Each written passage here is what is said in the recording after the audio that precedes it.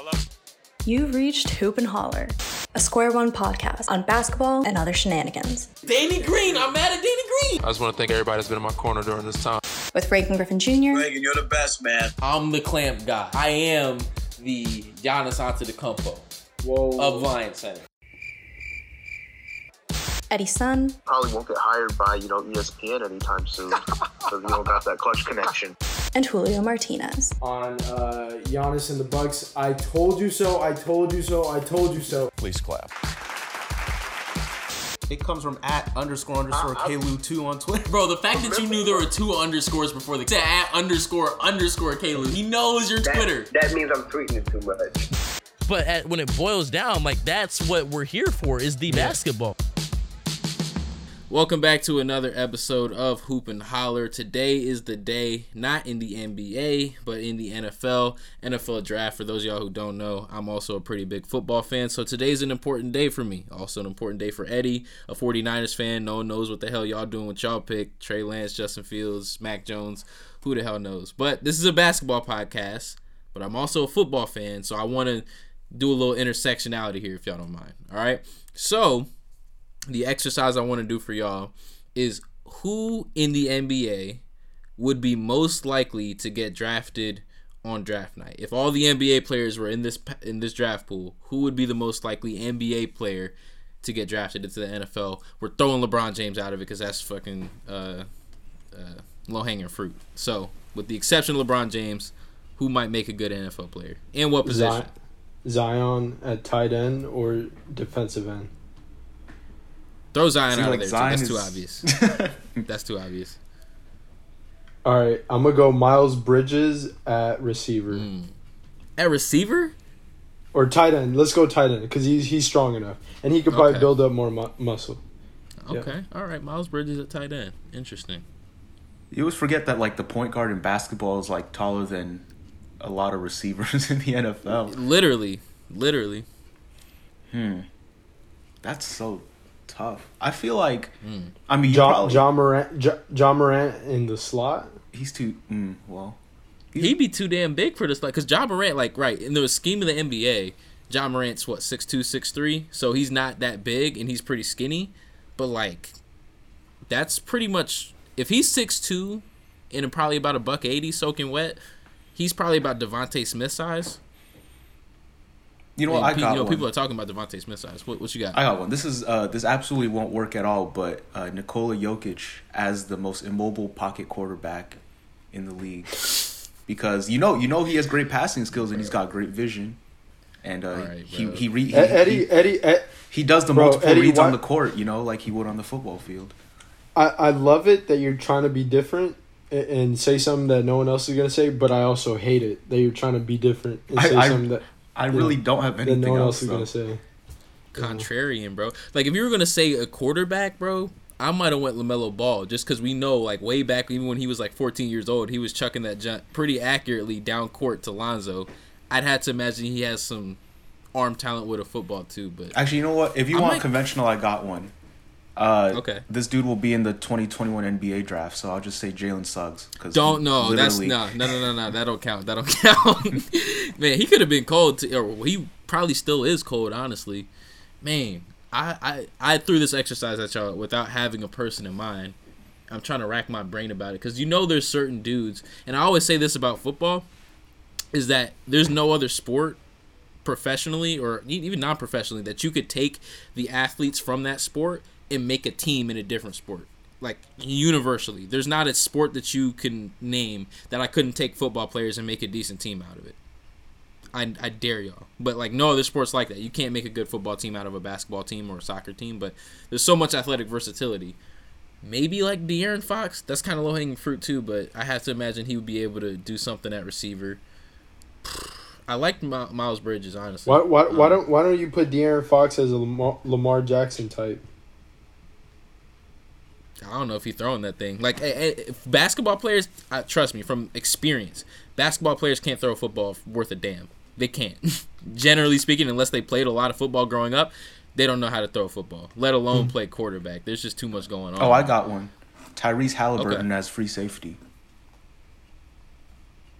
Can he move? He's got great. Because that's another thing. That's true. Football players be a lot faster than basketball players. But I feel like he does some things on the basketball court that is, very, very safety-ish. Intuitive. Okay. Or I'm not mad at that one. Let's see. I was Aaron Gordon wouldn't be a bad tight end. He too damn big, bro. Like 6'8". Like he's he'd have strong to be, though. He would be Jimmy Graham. He would literally be Jimmy Graham, but like the sucky version of Jimmy Graham. Oh, I was about to say Jimmy Graham was a monster. I don't think. Have you ever seen that video where it's like there's two videos I'm about to name because one of them was like Jimmy Butler and he was trying to route somebody up. I forget who was the football player he was going against, but he basically got clamped. But he was talking his shit like, "Oh, I'll route you up." Da da da da. He got clamped. And then there's another one where it was Kevin Durant trying to pass rush on an offensive lineman, got absolutely obliterated. Like it's just hard. It's just hard, man. Not KD. That game is difficult, but. All right, I got one last one. I got one last one. Oh, okay. One more. Mikal Bridges and his long arms, even though he's oversized, could maybe play corner. Just the way he sticks perimeter. How tall is he? He's like 6'6". Corners have to be like insanely quick though, like feet wise. He's not really quick twitch, but he's got great ball skills. Now that you bring up corner though, I feel like there's probably some guards that would make decent corners. Like if you cross train Ja, you could make a decent corner out of Ja. I feel. I feel like guys who are twitchy, like a Norman Powell type dude, could play receiver too. Interesting. You just gotta teach them how to use their hands a little bit, but I digress. That's a whole other thing. Perhaps that's a segment down the line, drafting dudes, but neither here nor there. Let's get into some actual basketball talk, man. So we're just gonna kind of go around the league today and talk about some of the hottest teams, and then close the episode talking about a particular series of interest to Eddie and Julio. They're gonna, I guess, sell me. I didn't get a chance to catch that game. I'm not gonna spoil it now, but I guess you guys can sell me on why that's going to be a very entertaining series out in the West. But before we get into that, let's go ahead and talk about some hot teams. I know I have a team that I want to bring up, but I want to say that for later because I'm going to be talking my shit. And if you listen to the podcast, you probably know what team I'm going to be talking about. But I'm going to go ahead and start over with you, Eddie. Talk to me about the Atlanta Hawks and what you're seeing there. So Atlanta, since they fired Lloyd Pierce, which I thought was a questionable decision at the time, clearly was the right decision. Nate McMillan has... Let me just cut you off for a second. Damn. I'm so glad that you said that because if you didn't say that, I was about to call you out. You and Reagan too. Me? I don't even. Okay. I mean, I'll just I thought continue you were with my against point. it too. What I do? I thought you were against the decision to fire that coach. Hey man, anytime it was very two-pronged because I don't like when any black head coach gets fired, but they also hired a black head coach, so that was pretty. It was just a net zero. Okay. But anyways, Atlanta's been doing very well under Nate McMillan. They were the 4th seed a little bit ago. Now they're the 5. And I was just thinking about it. You know, Atlanta's personnel. Well, first of all, I want to talk about Nate McMillan because I don't know why Indiana got rid of him. You know, Indiana sucks this year. People don't like that Nate McMillan didn't play like this modernized offense or something. You know, like, of course, I love my 3-pointers and layups and, you know, that type of offense. But the thing that Nate McMillan is really good at least on the offensive end, is giving the ball in the players' hands and saying, you know, you do what's best for you. And all of a sudden in Atlanta, you've seen, you know, Trey, Bogdan, Gallinari, Kevin Huerter, you know, John Collins, all these guys thrive and look really comfortable. And that's a big reason for their success. But I was just looking at the roster, and I was thinking about how many offensive weapons they have. And when I think about it, like, just in the East, can you say that behind Brooklyn they have the most offensive weaponry? Because I think it's possible. And to me, like, that's really dangerous. Like, I don't know whether they're winning. Like versatility? Are we talking about, like, talent? Are we talking talent about plus depth? Like talent plus the talent, amount of options. Talent plus the amount of dudes who can just get their own bucket. I would probably say... let me just name it off because you have Trey, Lou Will, and Bogdan who are capable of, you know, you can put the rock in their hands and they can get a bucket. They can distribute for other people. They can handle an offense. You know, you got great shooters in Kevin Huerter. DeAndre Hunter's been hurt, but he's been really good when he was healthy this year. John Collins, we know, you know, the type of freaky athlete and scorer that he is. Capella's one of the, you know, best non-skilled quote-unquote bigs in the league, right? and Gallinari's a bucket. So I mean, like that's just so many options. And you think about, right, like what they can throw out on the floor. I mean, that's a big part of their success. He didn't even go. Well, Cam Reddish is hurt, isn't he? Yeah, and he's been bad anyways. At least offensively. Yeah, Reagan. He's been horrible. Give it time. Let it marinate. Yeah, but I mean, I can't say that. Did I have them being the 5th seed? No, but should they be here? Who did though? But should they be here? They should definitely be there. Oh, what? They should definitely be there. Like, just like the Milwaukee Bucks, it's the same thing. They should have won, but I didn't have them winning. The Atlanta Hawks, I did not have them there, but they have more than enough talent to be there. So what does that even mean? What does that mean? I'm not saying that it's not impressive, but that's what you should be doing. That's what young teams should be doing. When it was preseason, I was telling you, yo, watch out for Atlanta. They got players, and honestly, they do, but it never turns into anything. But you was shooting me down. You was like, Reagan, they got young pieces. They ain't never going to like. That's why you got to let these things grow a little bit. Wait. I thought this was the Eastern Conference, and like a few weeks ago, I swear they were like the 3rd to last seed or something. All right. It did kind of sneak up on me a little bit when I was looking at the standings the other day, and it was like, oh, yo, when did Atlanta get that high? But, you know, like, this is a good team, and they've been playing really good ball, like Eddie mentioned, ever since Nate McMillan got into town. I remember you saying a while back, Eddie, like, that Trae Young is, like, one of the most unnecessarily hated players in the NBA, and I didn't, like, agree with you at the time. I didn't think that there was that much hate for him, but, like, people don't talk about him like they need to, honestly. Like, I don't know if it's hate, but there's definitely, like, a level of indifference that I don't understand for Trae Young's game. And then there's, like, that small but loud faction that's like, oh, that's all he does is chuck up shots. He doesn't do nothing for nobody else. But those people, they don't know basketball. But I don't understand why people don't talk about Trae Young more. Well, you know what now it is? that they're playing well. It's that one, people don't like that he, takes like 15 free throws a game, which, again, to me it's a skill. To some people, they think it's bad for the game, aesthetically unpleasing, whatever. That's fine. That's valid. The second part is people care too much about defense. Like, yeah, Trae Young might be like the bottom 10 defender in the league or whatever, just given his size and athletic limitations. But, when you had the personnel out there, when you had Capella and DeAndre Hunter out there, they were a middle-of-the-pack defense. So I don't want this narrative that if you have Trae Young on your team, you have a bad defense. It doesn't work like that, right? Defense in the NBA is a team game more than it is an individual game. And people make too much big of a deal about, how he can't defend or he can't do this or that. Talk about the things he can do, and he does a lot of things better than, 99% of the league. All right, because you said something, I was about to have to fight you on it because you said people care too much about defense. At first, I was like, whoa, what are we doing? But when you say people care too much about Trae Young's inability to play defense, I can get behind that because there's still 4 other dudes on the court that you got to account for, and there's ways to move around there. But what do you guys think is like the ceiling for this team? Could they make it out of the first round? Could they potentially make some noise in the second round? The way they're playing right now, what do you think? How do you think they project down the line?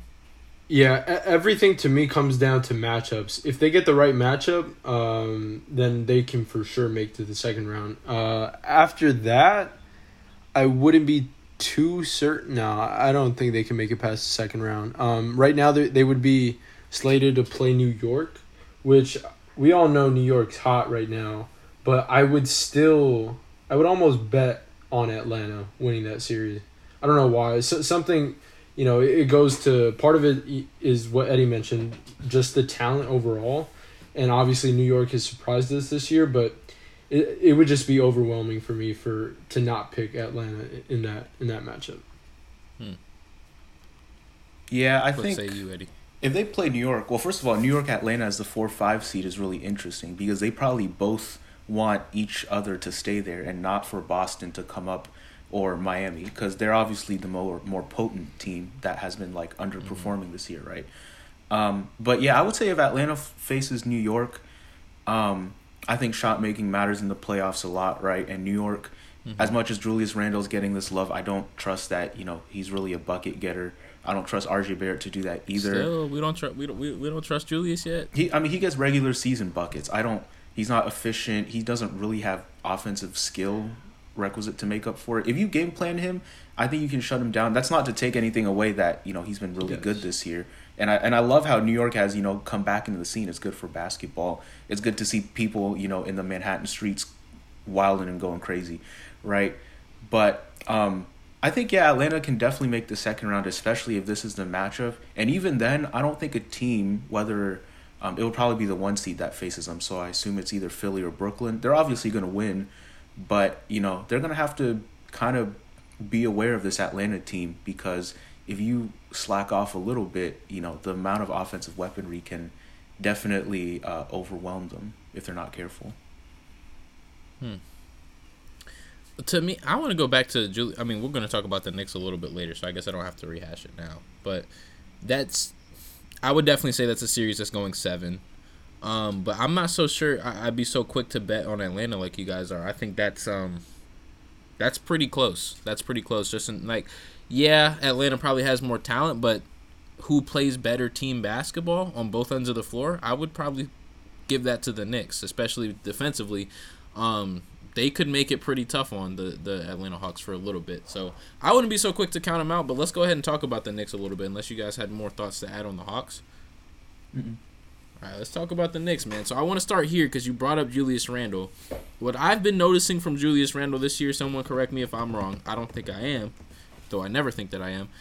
He's like a tough shot taker and a tough shot maker this year. So you are almost like with guys like that, and obviously like I'm not comparing apples to apples here, but like tough shot takers and tough shot makers, we think about Kyrie Irving, we think about Jason Tatum, but guys like that, you're pretty much at their mercy of whether or not you make the shot. So yeah, you can game plan around things like that, but ultimately if Julius Randle is on, which, you know, admittedly he's been on pretty much almost this whole year, then there's really not much you can do about it, because the shots that he's taking are ones that you would ideally want him to take. He's just been really good at hitting them this year. So I don't know if Julius Randle will be that easy to game plan for. It's not the same. It's really not the same. His skill level's nowhere near Kyrie and Jason Tatum. Like, it's not even close. I'm not, dude, you know I'm not doing that. I'm not going. I know, but like he's just so like he's very one-dimensional in just from the perspective of like he just loves to go left. Like that's his freaking go-to, and he just trucks people over, which in the regular season is fine, but again, I it's like I repeat myself every year. Y'all think he's getting slow. I see what's happening here. Things slow down. Y'all are saying he's gonna get Giannis. They're gonna do a wall. I mean, kind of. He I feel like he has more ball handling ability than Giannis, but he does. He has more shot making ability too. But it's just it's very predictable. You know that when he goes right, he loves to bump you or take a little step back and hit a little mid-range. When he goes left, he's literally going to hit you with his right shoulder and finish left. And the thing is, he doesn't have long arms. He doesn't have big hands. If you just throw out like help defenders and just shade sides to Julius, it's not going to work out. It's not going to work out. Now, I will say, like, if you do that to, like, put more attention, like, not to say that you build a wall like you do against Giannis, it probably wouldn't take all that, but if you do have a defender shading to help, so to try to force him to do more to his offhand side, I'm not sure how much I'm willing to depend on Emmanuel Quickley and Derrick Rose and RJ Barrett to make up the slack should Julius Randle not have good games.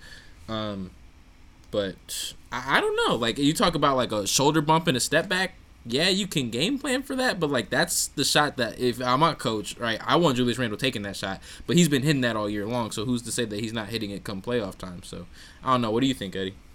Yeah, the thing with the Knicks is that their offense all year has really been hope you can get in transition to get easy buckets, but when it's in half court, it's literally just, you know, Julius take the ball and do something. And I mean, the regular season, that's already amounted them to, like, the 20th best offense. So, like, below average, right? So, where they really win is just by playing tougher on defense. Playing tougher on defense.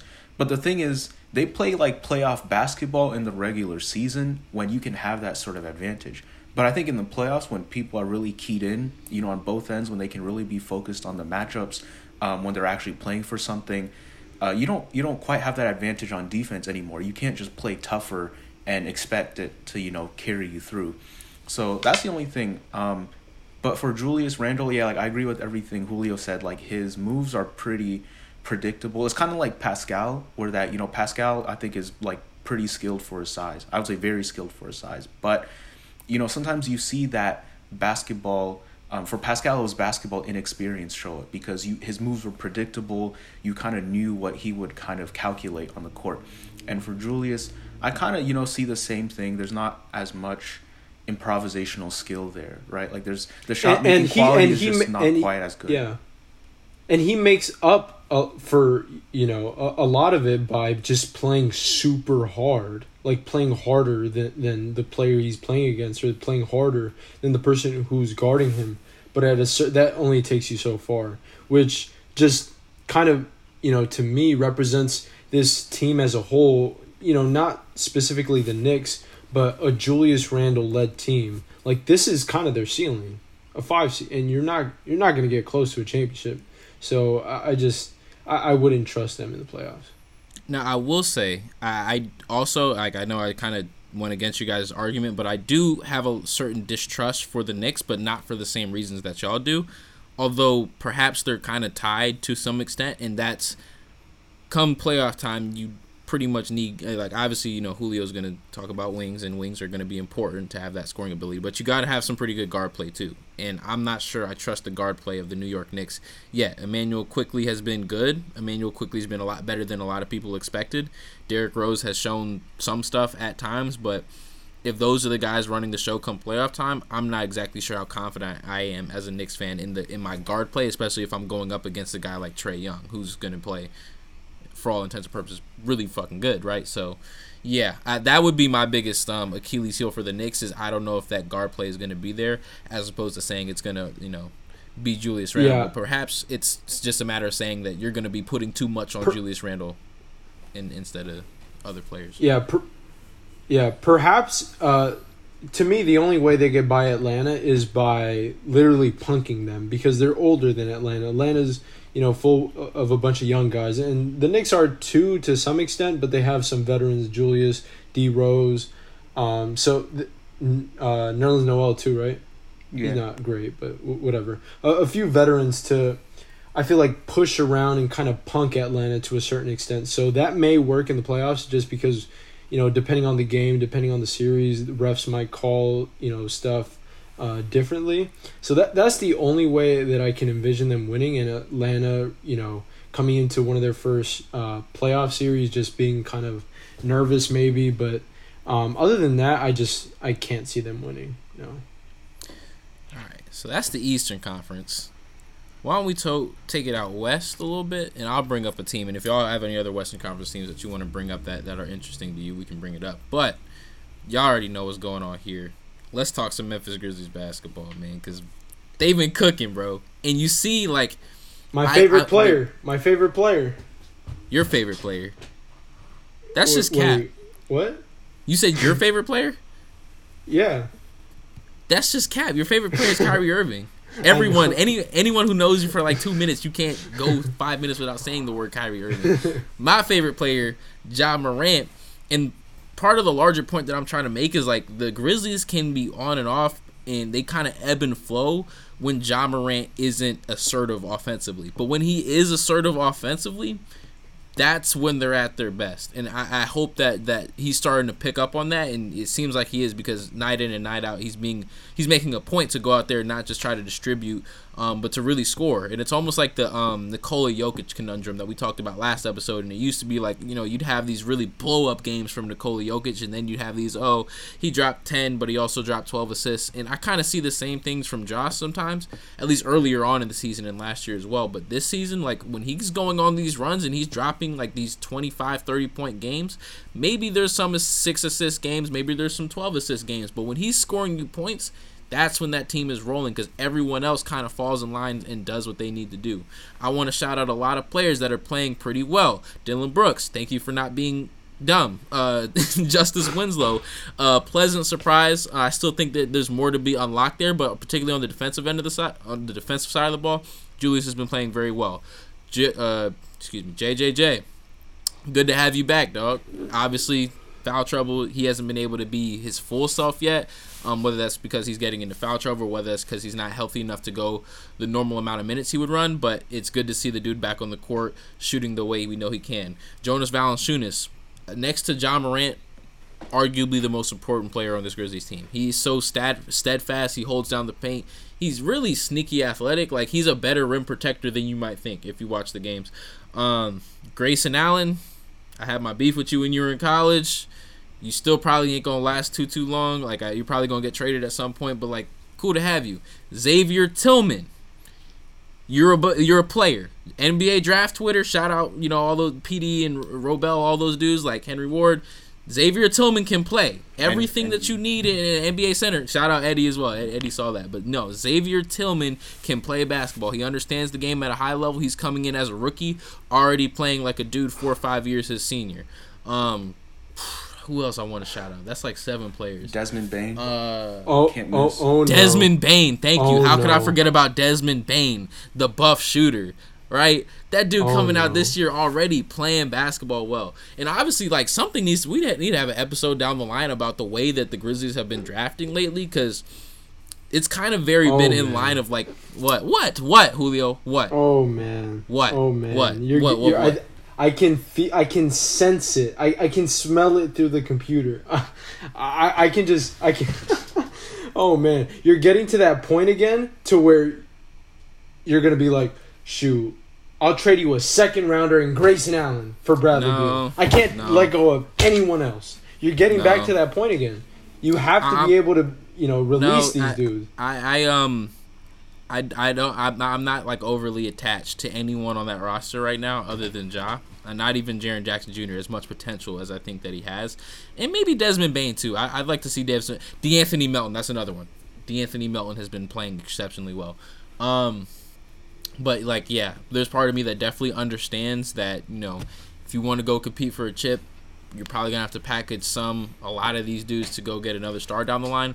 But that's not what this is about right now. You're thinking years down the line, man. I'm trying to enjoy. But that is the benefit. That is the benefit of drafting a bunch of useful role players, though. Hey, man, we don't just look at these guys as useful role players that we're eventually going to package up and trade. These are family, bro. This is a Grizz next gen. This is like, I drive through my city and I see these dudes billboard and they get the nod of approval from me, man.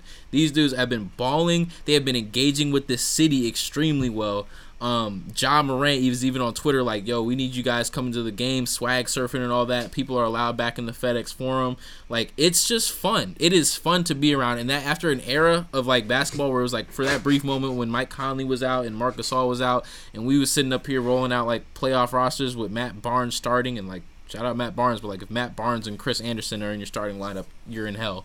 But like, yeah, it's fun now. Like, you look at these dudes and they've like branded the team so well, like the whole Grizz next gen thing. Like I said, they engage with the city. Like, it's just fun and exciting to be part of Memphis basketball right now. And perhaps what happens down the line happens down the line. I appreciate the yawn, Julio. I feel very heard right now.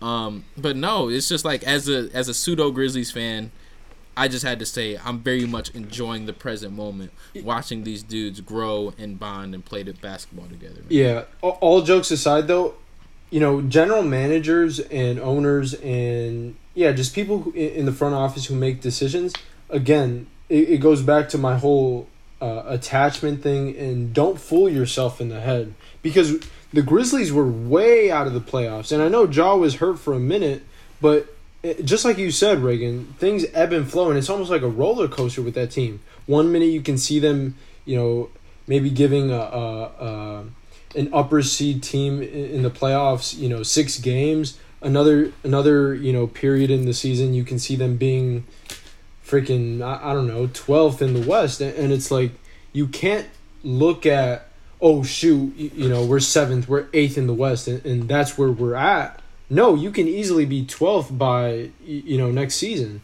So my point is that you can't fall in love with these dudes and just expect, oh, we ended at the 8th seed here, we're gonna go 7th seed next year, we're gonna go 6th seed the following year. That's not how that works. I agree. I agree on the point that it's not going to be necessarily linear progression, but I will say that what the Grizzlies are and where they fall in the standings tends to be up to the Grizzlies. They're not at the mercy of these other teams in the Western Conference. This is a 6th to 8th seed team consistently year in and year out if they play to their potential, which, like I said, kind of hinges on how Ja Morant approaches the game. Another thing that I didn't note is that his shot has come around substantially as of late. Like the last month, I think he was shooting 50%. And the fact that he's hitting that three, and I said it before on this podcast, he gets that thing going, and you're pretty much done because everybody goes under screens. That's the only way that you can really defend Ja. So if he's, and I also notice his legs are kind of narrow when he shoots his threes. Perhaps that's something to look at if you're going to a shooting coach. Maybe he goes to lethal shooter.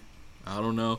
But whatever the case may be, if he gets that thing going, and he's never stopped pulling it at any point. He's never shortened in confidence for it, which I appreciate. But, that thing drops, and you're really, in hell. As a defense, what can you honestly do when Ja Morant can do that? But yeah, the thing about Ja, and I love Ja and how he plays, the aggressive mentality that he has, the leadership quality that he has at such a young age. I can really appreciate all that. The thing about him is that I don't want to say he's fragile, but it's almost like, yes, they're at their best when he's very aggressive offensively, but as a front office member, as a coach, as the owner, you don't want, an all-out 110% Ja, throughout the whole season, right? Why not? Because to me, you might run into trouble. That's why that leads you as a front office person that he needs some help on the perimeter. He needs some strong scoring help on the perimeter. It can't be him all season long. Or not to say that he's going to get hurt, but I mean, you can't just put the full offensive load on him. Agreed. You like to be able to, and the good thing about the Grizzlies is it's almost like a by committee situation where you don't know who it's going to be on a night in or night out basis, who the second guy is going to be. Sometimes it'll be Dillon Brooks, sometimes it'll be Jonas Valanciunas, hell, sometimes it'll be Grayson Allen, right? But somebody's going to show up to play, and they usually be able to feed the guy when that happens. But yeah, with some consistency at that secondary scoring position be nice, sure. But this is a young and growing team, and maybe that's a bit too much to ask for at this present moment. Can I ask you a question? Of course. Has Jaren Jackson Jr. lost value since last season / a year and a half ago, where people were really on him? I would say where I thought that they should have traded him. I think he's lost a lot. He's probably lost a bit of value, but I don't think that's value that can't be recuperated once he gets his legs back under him. He's a defensive force, and obviously he's one of the best shooting big men in the league, whether or not you want to consider him a 4 or a 5. He can shoot that thing and stretch the floor, which is going to be of high value to a lot of teams. But he was touted as one of the best defensive prospects a year and a half ago. Compounded that with the shooting, he's probably lost a little bit of value. But yeah, I think that gets recuperated with time. They get him on a playoff stage, he goes off, hits 7 threes in a game. Why not? I'm not. You tripping on the future, man. Just enjoy the present moment for what it is. They're playing good basketball in Memphis again. Can we not enjoy that while it happens and let the road pave itself down the line? Kobe taught me not to care about these rookies. I have to give props to Memphis because it feels like, because last year they overperformed, I think, what they had on their roster. And then this year, I thought, what they had was maybe scratching play-in. But again, so they're really an overachieving team, and I mean that in all the complimentary ways possible, because it means that they're playing hard, they're well coached, all of the right foundational, cultural, whatever you want to call it, chemistry stuff is in place. You mentioned DeAnthony Melton. I do want to shout him out. I'm not really a gambling person because I don't actually put money on things. I just pretend I do, but he would be an interesting 6th Man of the Year candidate next season for me. I also want to shout out Kyle Anderson. You didn't bring him up, but he's been really solid all year. Kind of the player that people imagined him to be coming out of UCLA. I know people talk about how slow he plays, but he's really unique and funky and clever and smart and all of those things. I really like watching him play. The thing about Ja, I'm really glad that his shot has come around lately. But something that I think is really there's an irony in his game because he's super fearless. He's also super aggressive, like you said, Julio. But it's weird that sometimes he doesn't hunt shots. Sometimes he doesn't hunt scoring. And you can tell that he's But the thing he's is, a passer kind of at heart. You see it in his scoring averages, right? It's like at some point, like you got to average 20, right? And it's like maybe the first 2 years is not that, but next year, like you got to get 20 plus because he's too good, right? He's too skilled, and like he has the inner dog in him, right? Like he will dunk over anybody and everybody, or at least try to not hunt shots. You know, so it's a really weird like dichotomy with this game where you know that he has it in him, but sometimes he like floats through games because he's more willing to try to pass or create passing opportunity than try to use his scoring chops to, you know, draw defenses, get more, you know, gravity on him, get more defensive attention, and then create that way. So, and like to bring it back to the whole Trae Young point, that's something I really like about Trae is that he's going to score 30 even though he's like barely 6 foot and like 150 pounds. You know, like he will always hunt shots and create his opportunities that way, and that as a point guard is the way you're supposed to play. So I think for Ja, like he's really got to be aggressive with scoring first, you know, and then start distributing, passing, you know, creating for his teammates off of that. You see, I would agree with you if you want to optimize to the fullest extent this team, but something that isn't being optimized is his passing chops. Why? Because it can't be optimized with the team around him. It's not full of offensive weapons, right? So I think the next step, yes, is him maybe being a little bit more aggressive on the offensive end, hunting his own shots, getting that scoring average up, because that is going to be useful to his team. But the next thing is that isn't being realized and actualized or idealized with him is his passing ability. His passing ability is insane. And it can't be, not that it can't be shown, it just can't be shown to the extent of which, you know, I would like to see it, because he just doesn't have offensive weapons next to him, right? Like a real, he has good big men with him on that team. He just doesn't have a great one, or he doesn't have a great wing to play next to him. So that's what I feel like the Grizzlies need to hang on to. They need to unlock that part, because if you unlock that part, the scoring is going to come.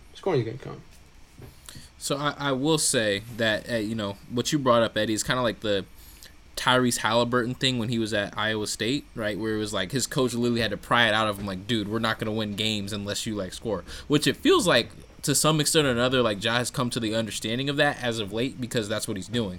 But I also agree with you, Julio, in that the best version of Ja is still the pass first version, and the points will come as a product of, just his nature. I think a lot of his points come through fast breaks. But you can't really unlock that part of your game with this current roster, because with this current roster, he's the best scorer on there. So you need him to be the best scorer.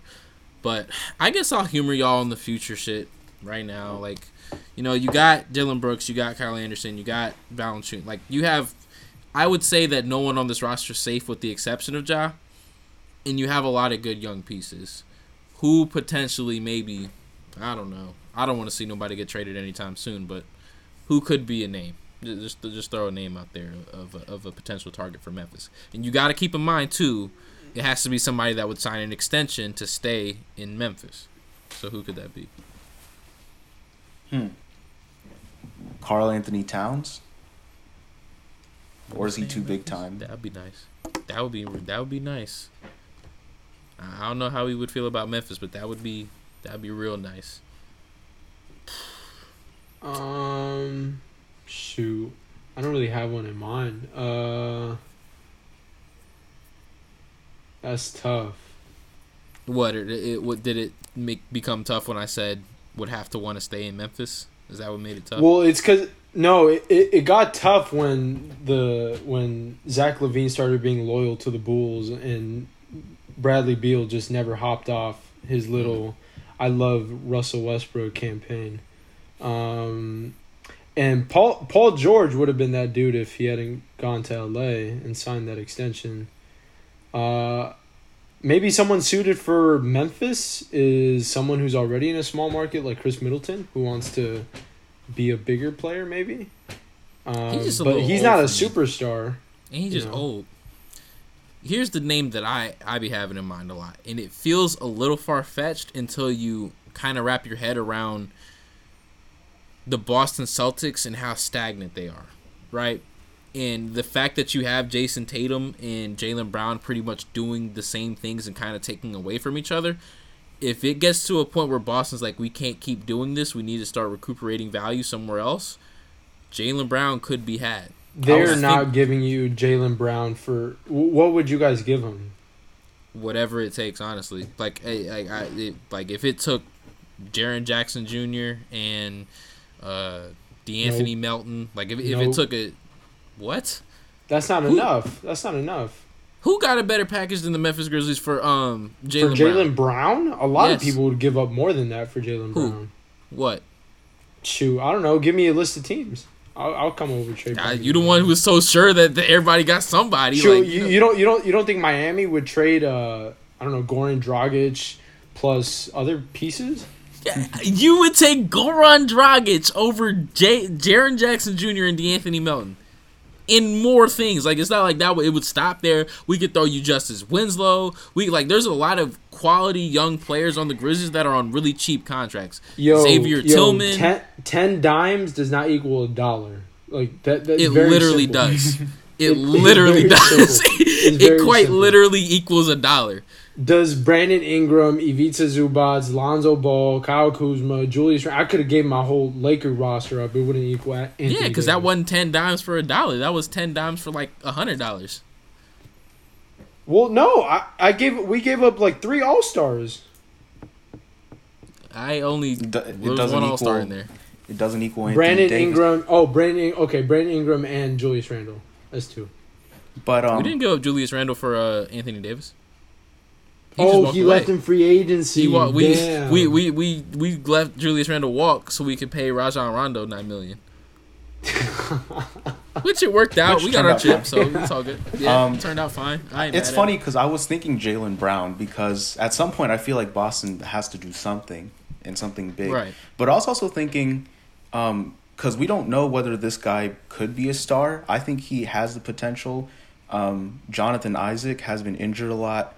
But, Orlando, they might want to build around him. Maybe they think that that's risky. Get more value from. But that's the thing, though. Like, you might not get like a bona fide number 2 or a 1B or something. But Jonathan Isaac is that sort of piece that's like it's not a home run swing, but it's like a triple, So that would be kind of interesting. I have a name. I don't even want to hear it the way you brought it up, honestly. Like, you might as well keep it to yourself. I have a name. Andrew Kobe Wiggins. White. Andrew Wiggins. Dude, whatever, bro. Apparently, he should be getting traded for, like, cookies because he's just been that trash this year, according to... He's been fine. He hasn't been that bad, bro. He hasn't, like, he hasn't been the... number 1 overall. I'll let you say it, Eddie, since you he's at the point where he's 1 year less on that terrible contract, and he's finally playing a role that's somewhat better suited for him. That you don't have to attach like 2 first-rounders to trade for him anymore. Like, you're not getting anything good back, but like a lot of teams, if you don't have any salary cap room or financial flexibility, and if he's your 4th option, that's a pretty good 4th option. But anyways, would you throw the farm? For Brandon Ingram? I would throw the absolute farm for Brandon Ingram. That's interesting because New Orleans might... Here's my beef with everything you're saying, though. When I was mentioning Bradley Beal, you were saying no. Bradley Beal's better than all these dudes. I've grown, Julio. I was naive in my line of thinking, right? To think that, maybe some of these players... I mean, hell, I was talking about Brandon Clark and, I didn't bring up Brandon Clark in the list of names that I wanted to shout out for Memphis but he's regressed a little bit. But yeah, I'm willing to admit that I perhaps was a little bit naive to think that some of these guys had more value. But that's just because they're near and dear to my heart as a Memphis Grizzlies fan. But I'm glad you've seen the light. I'm glad you've seen the light. What I've seen is how good Ja Morant can be, and I don't want that man going nowhere. And that's the last thing I low-key wanted to say, and we don't have to go down a whole line for this tangent, but I wonder if Ja Morant would want to see anyone get traded. He's definitely not at a point right now where competing for championships matters more to him than his teammates. And I don't know if he ever gets to that point because we've seen Ja Morant. He's a very loyal person. He doesn't mind scrapping as the underdog. he probably embraces that more Yes. than being the top. It'll hit him at some point. Yeah, it'll hit him, and winning, even if you get mad that one of your friends get traded, winning makes up for it. He'll be in kind of like a Devin Booker situation where, hey, I'm a ask out. I'm a demand for a trade if you don't bring me, like a Chris Paul, like another dude to help me out. So, yeah, it better not get to that point. It's just I think I wouldn't even equate it to Devin Booker. Like it's real genuine love there. I don't know if he'd want to like if it costed like say Jaren Jackson Jr. Maybe business would be business, but I don't think he would actively say, you know what, do what you got to do to put me on it to make this a championship team. I don't know. Like I don't know. I'm not in these dudes' heads, but it's interesting. But speaking of Devin Booker and the Suns, you gave me a very good transition point there, by the way. I know there's a series that you guys wanted to talk about before we get up out of here. We're at 45, so there's a little bit of time left to do so. So y'all go ahead and go on your spiel about why the Los Angeles Clippers and the Phoenix Suns would be one hell of a series to watch. Okay, so Julio wants me to start first. There's so many reasons, one of them is the Chris Paul aspect of it. Obviously CP3 and the Clippers, there's some history there. Mm-hmm. Rondo on the Clippers, and Rondo hates CP3. What else? Pat Bev and Devin Booker has gotten into it before. He's gotten ejected earlier this year. During the Suns Rondo was game. in Phoenix before. Rondo was in Phoenix? Yeah, before the Celtics. He got drafted by the Suns, I think. Damn. Wait, really? I had no idea. But okay, so anyways, there's that sort of, personnel aspect of it. But to me, the part that's really fascinating is it feels like this series can be a kind of microcosm of the guards versus wings debate. Because this series is what we're going to see whether you have two elite wings in Kawhi and Paul George and some really good complementary players around him, whether that works out better or whether you have two really good scoring guards, or not even scoring, like with CP3 facilitating, CP3 D-Book, and you have, a good surrounding cast around them. I think they match up pretty evenly. In terms of talent, I would say maybe Clippers have slightly better talent, but Phoenix has the sort of shot making that I think the Clippers don't quite have, even though, people love Kawhi PG like that. So I would love to see it. It would probably be really dramatic, a lot of emotions, really good execution, and it's not going to be like one of those ugly series where there's like 90-point games. It's going to be a lot of, good offense and solid defense as well. And the last part is, I kind of want to throw this here, maybe because it would, piss Julio off. But if you took the four best players in the series, that's Kawhi PG, CP3, Devin Booker, in terms of like how skilled they are, I would rank it D-Book, Paul George, CP3, Kawhi. How skilled? Yeah. Skilled. Basketball technical skills. That's fine. I'm with that. CP3 got to be ahead of Paul George. Like, Paul George is skilled as hell, but like Paul George, pure skills. Paul George might be the most skilled out of all four of them, honestly.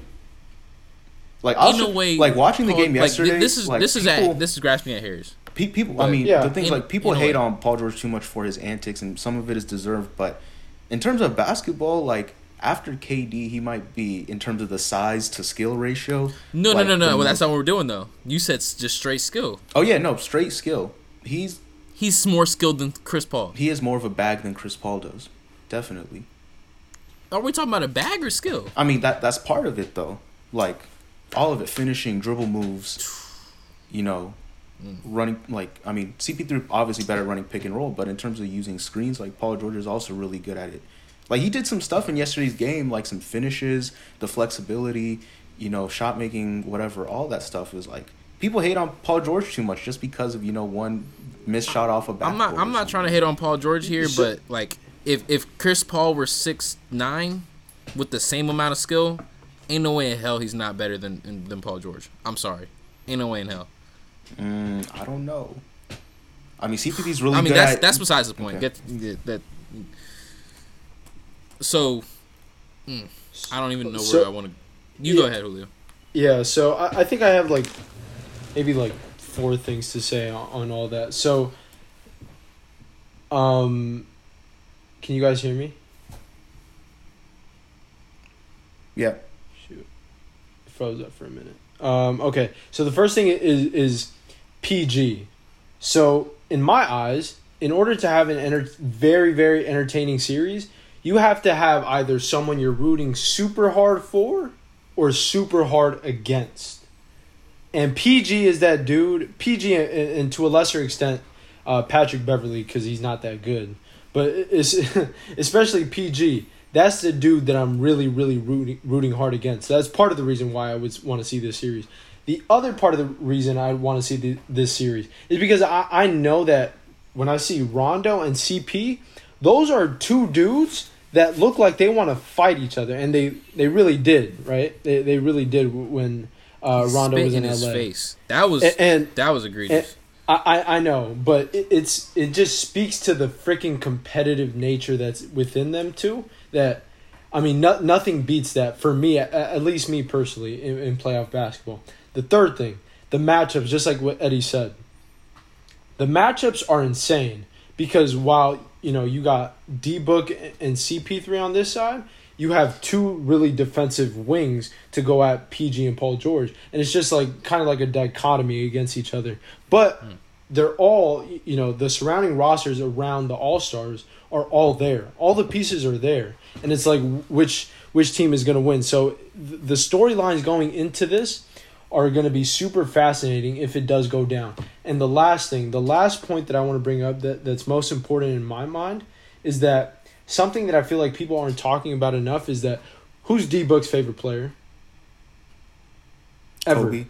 Kobe. Yeah. Easily.